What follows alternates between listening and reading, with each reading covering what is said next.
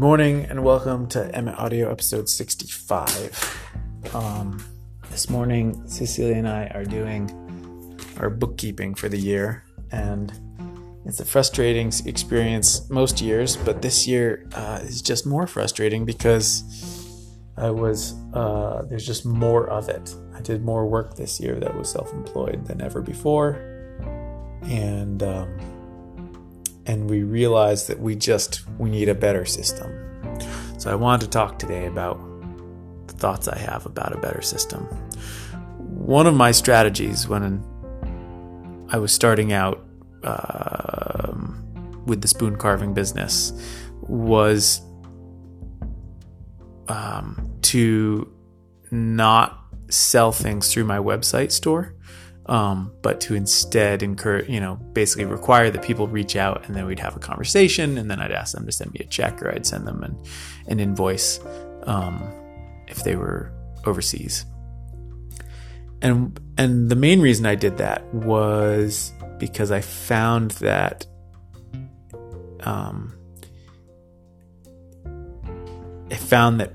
people would change and add to their order in a way that I could respond to fluidly if all it was just written down in a day planner.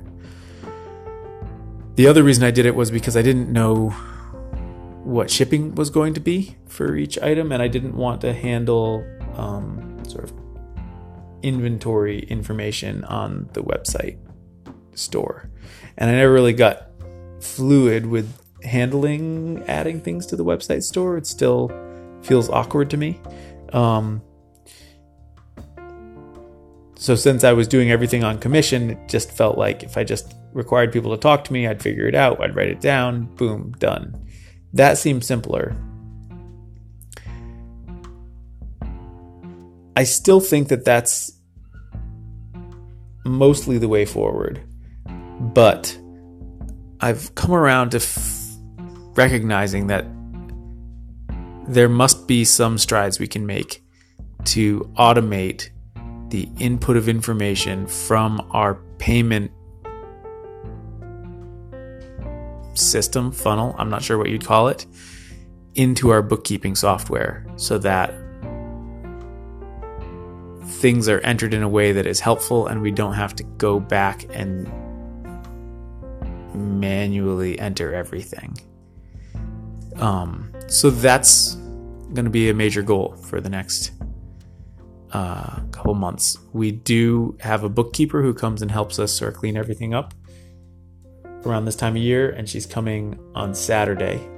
And our question for her is going to be what would it cost to hire someone to help do this, who could show up once a month and handle this, or could handle it remotely, or I'm not sure what, and what sort of automated systems would we need to put in place to make our lives easier to make that possible. Now that we have enough cash flow to have that make sense, that is definitely the biggest thing that we can do to make our lives easier. In part because it's something I'm really not good at or comfortable with. And there's sort of two schools of thought about this. One school of thought is that you should run at your weaknesses and try to make them better. If not your strengths, then at least adequate. And the other school of thought is that you should acknowledge your weaknesses and find people who can help you with them, but you should double down on your strengths. I guess I see benefit in both of those scenarios. On a small farm or, solo entrepreneur situation, I think to some extent you need to push yourself to understand systems at least a little bit so that you can know how, what needs to be done, what is required of you. That being said, we definitely have an accountant that helps us with our taxes. We have a bookkeeper that comes. So I do believe in getting people to help you with specialized information, specialized knowledge like that.